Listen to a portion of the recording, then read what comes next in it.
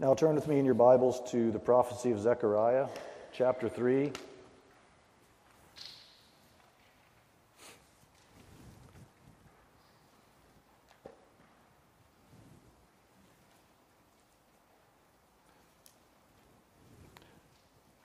And our text this evening will be the first 5 verses. And this will be the final installment, the final sermon from our series in the Minor Prophets. We've gone verse by verse, chapter by chapter through all 12 of the Minor Prophets, and now we've gone back through them a little bit and bid a final farewell to several of them and selected a gospel passage from each of them. And this is the final one in the series, and Lord willing, next time I'm with you, we'll begin a series in Ecclesiastes.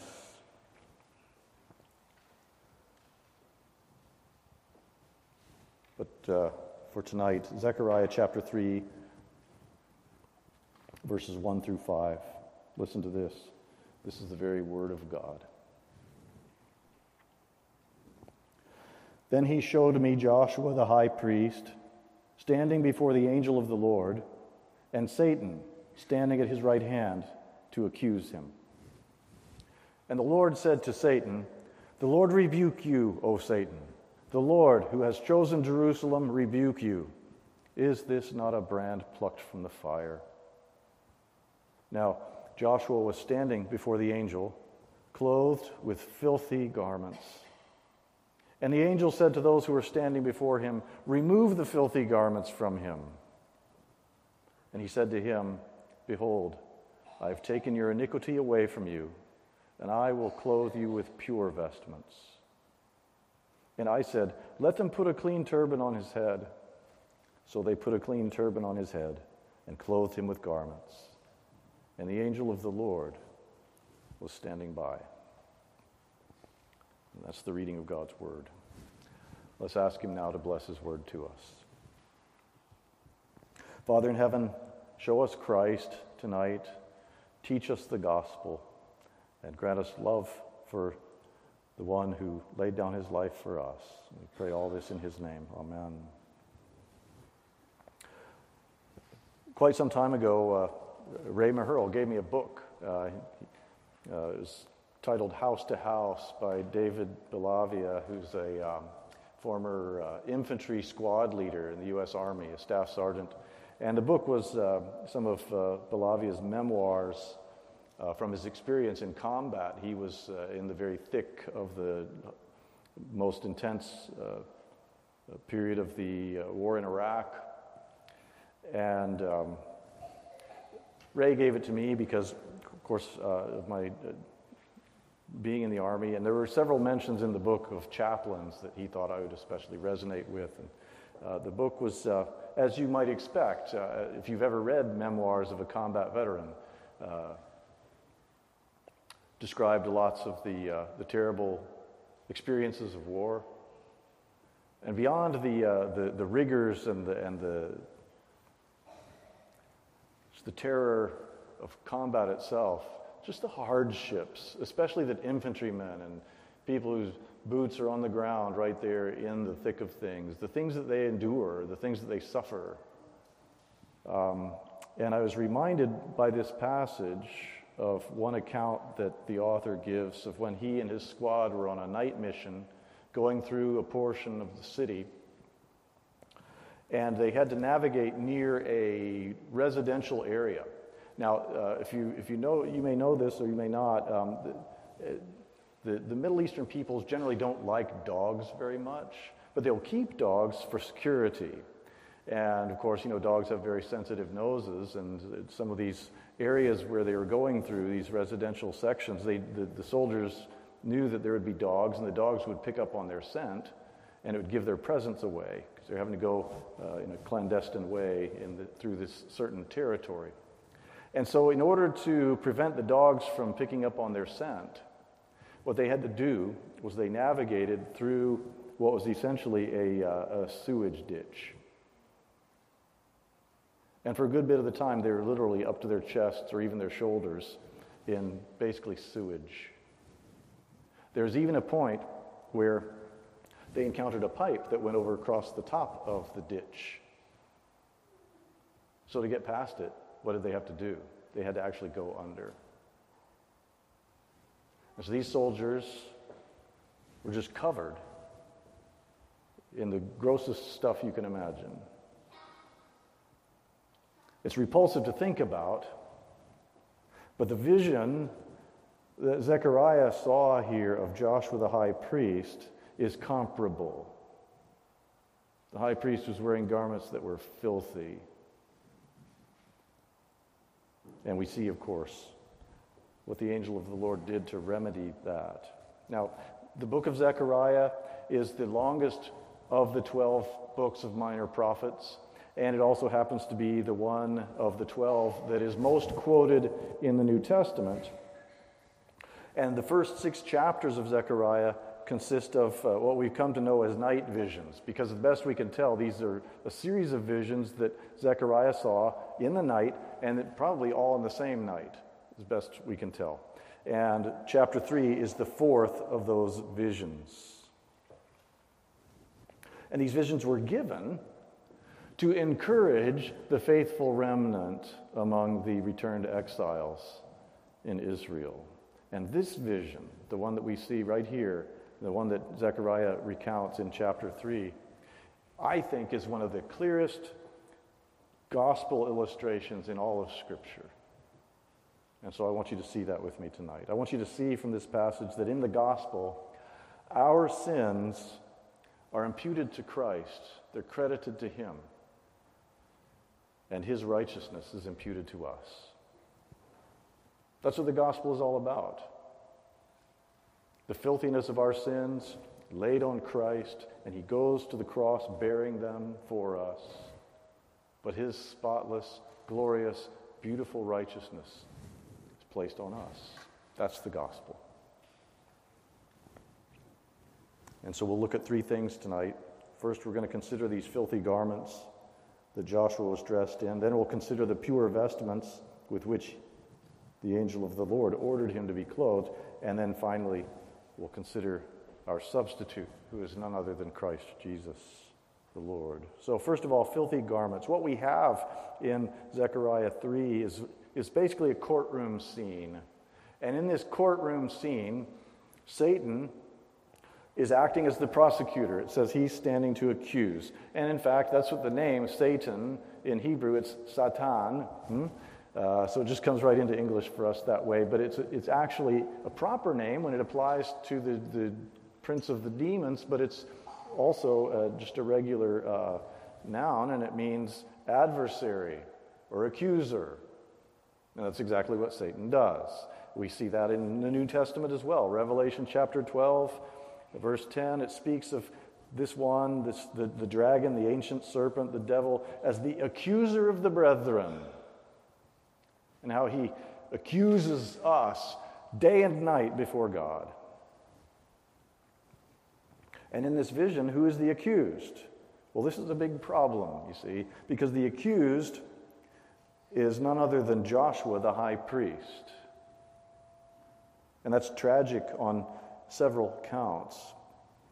Joshua was actually a historic person. He was the high priest in the days, or at least in some of the days of Zechariah. So we're not talking about Joshua, the one that led the people into the promised land. That was many centuries before Zechariah. There was a Joshua, or Yehoshua, who was the high priest of the people after they had come back to the land from exile. And that's the one that Zechariah was seeing. He was seeing the actual high priest of God's people. And he's the accused. And this is tragic on several counts. Because, first of all, what was the high priest's, what was his status? What did he represent? He represented holiness to the Lord. And when God was giving Moses the directions of how to build the tabernacle and all the furnishings of it, he also gave Moses directions on how to create these beautiful garments for the high priest to wear. They're made of the same fabric as the inside part of the tabernacle, the holy place. So the hangings and the tapestries on the inside of the holy place in the tabernacle, the high priest's clothing was made of the same stuff. They were beautiful, and God made them, ordered that they be made for that very purpose. He says so, for beauty and for glory. Because the high priest represented the holiness of God. He represented holiness to God, and there he is on trial, being accused. The high priest is the person who represented the people before God. He's the one who advocated for the people before the Lord God. He's the one who made intercession for the whole nation. And in that sense, it was expected and it was a foregone conclusion that the high priest, well, he was the best of the best. He represented holiness. He's the one that had to stand before God in behalf of the people. And yet, what we find in this vision is that the people's representative was defiled. And he wasn't dressed in beautiful garments, he's dressed in filthy garments. And the problem is that if the people's representative is defiled, and so are they. They don't have an adequate representative before God if the one who's presuming to stand there as the high priest is dressed in filthy rags. And so these filthy garments, then, they are a visual portrayal of sinfulness and of impurity. And if you look at the text, and it says that Joshua was clothed in filthy garments. Perhaps for some of you that brought to mind the words that we find in Isaiah 64. Familiar words when we talk about depravity, when we talk about the sinfulness of man, and it says that all our righteous deeds are like a filthy garment. You've heard those words before, right? And the simile that's used in Isaiah, as well as the one that's used here, is intended to evoke a sense of disgust. That's why I used the opening illustration that I did. Now, the word that's used in Isaiah about all our righteousness being like filthy rags, and the word that's used here in Zechariah are actually two different Hebrew words, but they essentially convey the same thing. They express the same loathing and disgust that we're intended to get out of these descriptors. Joshua's filthy garments are a picture of human sin, including your sin and mine. Joshua wasn't just wearing inappropriate clothing. You know how if you show up someplace and you realize I didn't dress appropriately for this occasion or this event, maybe I'm underdressed, maybe I'm overdressed. That happens. But that's not what's at work here. He's not just inappropriately dressed. He's not just, say, covered with cat hair, like sometimes I accidentally show up at church, with cat hair all over my dark suit. And it wasn't like that. He's not just wearing dirty clothes. They are filthy clothes. One commentator explained it this way. He said, the word for filthy is only found here in the Old Testament. In other words, the word translated in Zechariah 3:3 as filthy, that's the only place that Hebrew word occurs in the entire Hebrew Bible. It's only found here in the Old Testament, but it is closely related to two Hebrew nouns used for human excrement and vomit. So that's what's at work here. It's not just, oh, honey, those garments, your priestly garments are dirty. Throw them in the laundry, I'll clean them up. No, we're talking about things that are just filthy with the worst, most disgusting stuff on them. So if you want to know how God views sin, think about that. God hates sin. It offends him. It disgusts him. And that's what these filthy garments recommend.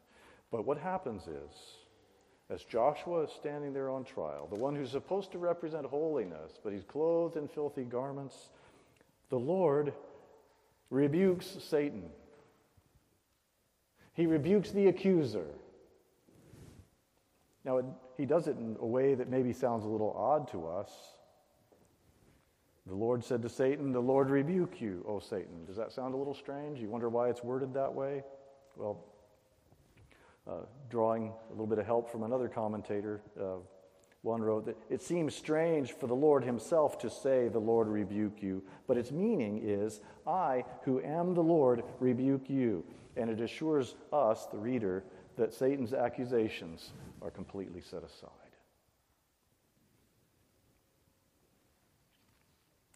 Joshua was the object of God's pity, the object of God's mercy.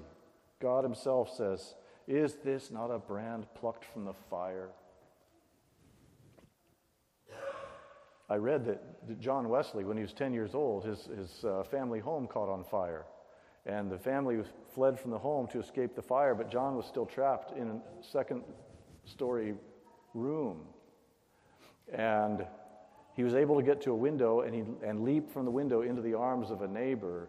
And from that point on, his mother referred to him as a brand plucked from the fire. Someone rescued out of doom in the flames. Joshua was an object of God's pity, but more importantly even, he was an object of God's pity because he was chosen. He was an object of God's pity because he was elect of God. He was snatched from burning. A lot of times with married couples, if there's something or other that's been around the house for a long time, maybe it's been in the closet for a long time, a lot of times what happens is one or the other, it's not necessarily the husband or the wife in every single case, because there's always the one who probably has more of a tendency to want to hang on to things, and the other's got more of a tendency to say, just get rid of it, And so they disagree about, should we throw this out, just lose it, be done with it, or no, let's save it. So maybe the one who's more inclined to get rid of stuff throws something in the trash, and then the other sees it in the trash and said, no, and takes it out. It's humorous because we all experience it, but imagine God pulling you out of the fire because Satan is saying he belongs in the fire, and God is saying no. I'm going to draw him out. Satan demands judgment. The Lord God extends mercy. So the Lord rebukes Satan, and then the angel, it says, gives this glorious command. He orders the removal of Joshua's filthy clothes. Now, we've got an explanation as to exactly what that means, too, because this is a vision that Zechariah is seeing, right? But the text explains it for us, because visions symbolize things, but words illuminate. And so we see verse 4. The angel said to those who were standing before him, "Remove the filthy garments from him." And then we get the explanation of what that represents, what exactly it's pointing to, what it means. He says, "Behold, I have taken your iniquity away from you."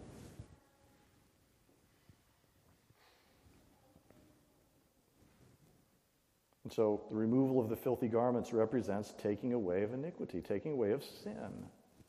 Hallelujah. The thing is, now Joshua needs something else to wear, doesn't he? And God provides that too. He provides pure vestments. That's our second point. You know how good it feels? Like if you've been working out in the yard and you're really sweaty, or you had a really good workout and you're just covered with sweat and your clothes, your workout clothes are soaked through, or whatever. You get filthy outside somehow or other. How good it feels to take off those dirty clothes and take a shower or a bath and then put on clean clothes. It feels wonderful, doesn't it? Well, how much better? Infinitely better than that, is it? To have sin removed, washed away. How much better is it to be clothed, not just in a fresh set of clothes, but in righteousness? Well, after the Lord says, "See, I've taken your iniquity away from you," he then says, "I will clothe you with pure vestments." Vestments is how the ESV chose to translate it. The Hebrew word can mean festal garments. In other words, something you'd wear to a really important and special celebration of some kind. Wedding garments, we might say. But when the ESV translators chose to use the word vestments, what they were seeking to convey is that these were not just clean clothes. It's not just that God took away the dirty garments and gave them clean things to wear, and not even simply that they're really fine clothes. But these are priestly garments. We use that word vestment even in modern English, don't we? To refer to what a clergyman might wear. Now, Pastor Mark and I don't wear robes here, but in a lot of Reformed churches, pastors do, and especially maybe for something special like a wedding, they'll actually wear a robe. We refer to something that a clergyman might wear as a vestment. And the angel says, that's what I'm going to put on you. I'm going to put clean vestments, pure vestments on you. Vestments as in clothing that would be appropriate for a person of high standing, particularly a priest.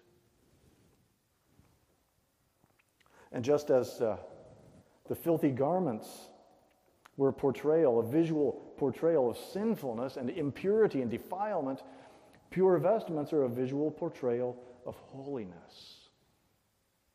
And they were even that in the Old Testament. They were even that in those vestments that Aaron, the high priest, wore. They were exactly that. And so that's what God is giving to Joshua.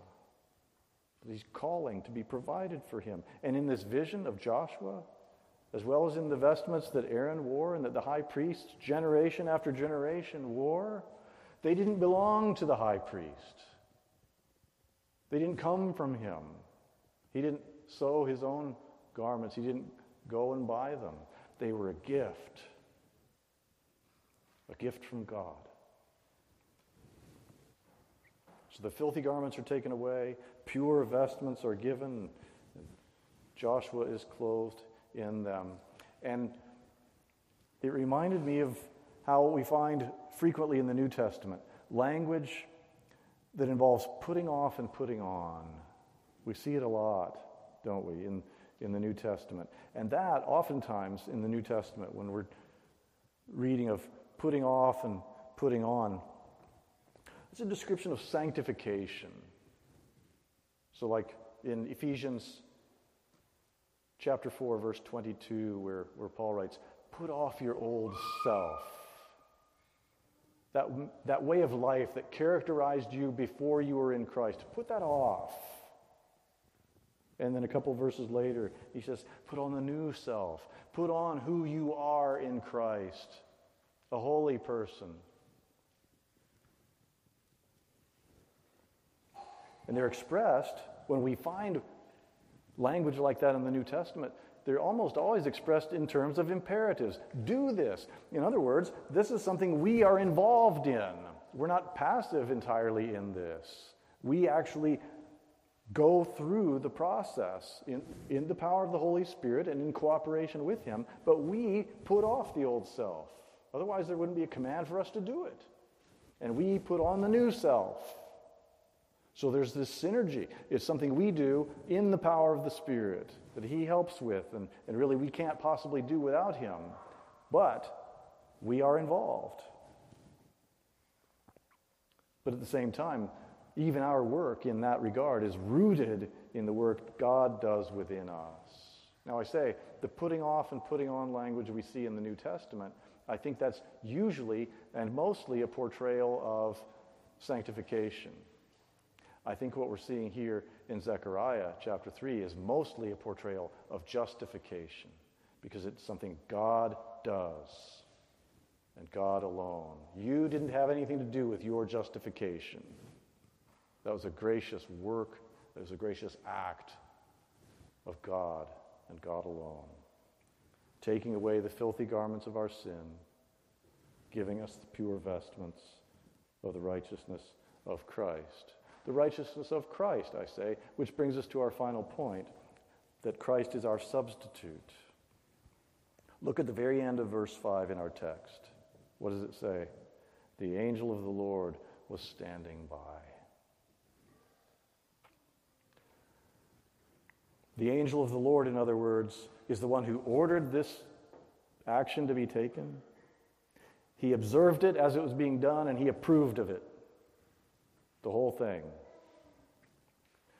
Satan stood to accuse. the angel of the Lord stood to defend. And the angel was Christ. When you encounter, particularly in the Old Testament, the phrase, the angel of the Lord, by and large, maybe not in every single case, but most of the time, when you read of the angel of the Lord in the Old Testament, you're probably looking at an Old Testament pre-incarnate manifestation or reference to the Lord Jesus Christ, the second person of the Godhead. The angel was Christ, the one whose work that was yet to come, but surely would come, would enable not just Joshua, not just the high priest, but all of the elect to have their filthy garments taken away and to be dressed in the pure vestments of Christ. And this brings to center stage the substitutionary work of the Lord Jesus Christ. Christ is our substitute. What do I mean by that? Pure vestments represent righteousness. And we're not talking about an imaginary righteousness here. We're not talking about something that's just fantasy or imagined.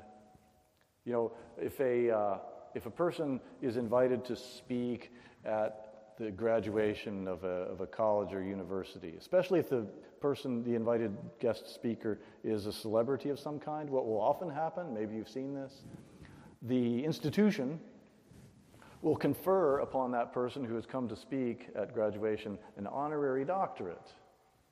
It's kind of symbolic more than anything else. But it's not an earned doctorate, and we make distinctions that way, don't we? I mean, there's an earned doctorate in some field or other, and then there are honorary doctorates. We don't need honorary righteousness. We need real righteousness.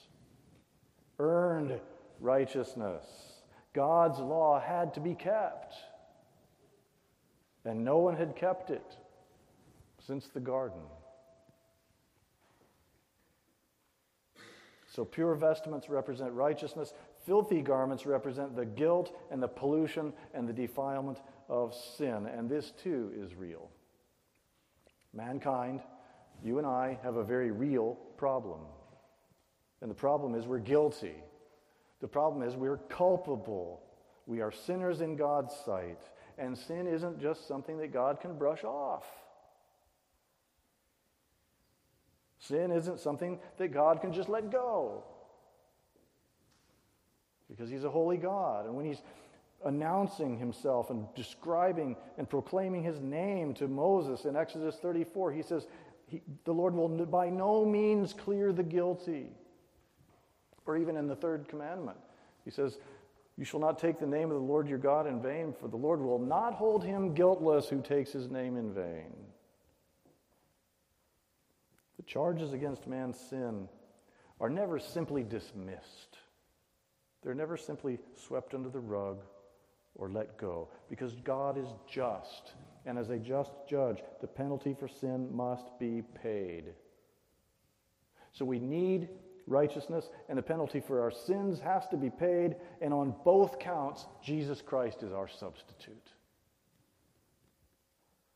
He lived a perfect life of obedience, and His obedience was credited to us. He went to the cross bearing the sins of all the elect. You get to wear, in other words, you get to wear His pure vestments, and He took on your filthy garments and mine. So in the gospel, our sins are imputed to Christ, and He carried them to the cross. And His righteousness is imputed to us. The longer we walk with Christ, the more fully we sense this. The more fully we understand it. The longer we walk with Christ, the more fully we sense our own unworthiness, but also the more fully we perceive and can see by faith His glorious righteousness. That's why in our hymnody we sing things like, a debtor to mercy alone. Or things like, hallelujah, what a Savior. Things like, What language shall I borrow to thank thee, dearest friend? We sing things like, amazing grace, how sweet the sound. And in this life, even as we grow in our understanding of these things, we still only perceive a fraction of our sinfulness and only perceive the first glimpses of the unfathomable love of God for us. It's not until glory that we'll entirely grasp what Christ has done for us. And so that's why in this closing hymn we're about to sing, we're going to sing, then, Lord, shall I fully know, not till then, how much I owe. Thanks be to God. Let's pray. Father in heaven, we were clothed in filthy garments, but just as you did with Joshua the high priest in this vision that Zechariah saw, you've taken away our filthy garments. You've clothed us in pure vestments. For this, we give you our endless thanks, and we pray for the grace to walk in this newness of life that you provided for us, and that you would get all the glory for it. And we thank you for Christ, our substitute. And help us to grow in our love for him, in our understanding of this unfathomable work that he's done for us. We give you thanks for it, and we pray all of this in Jesus' name.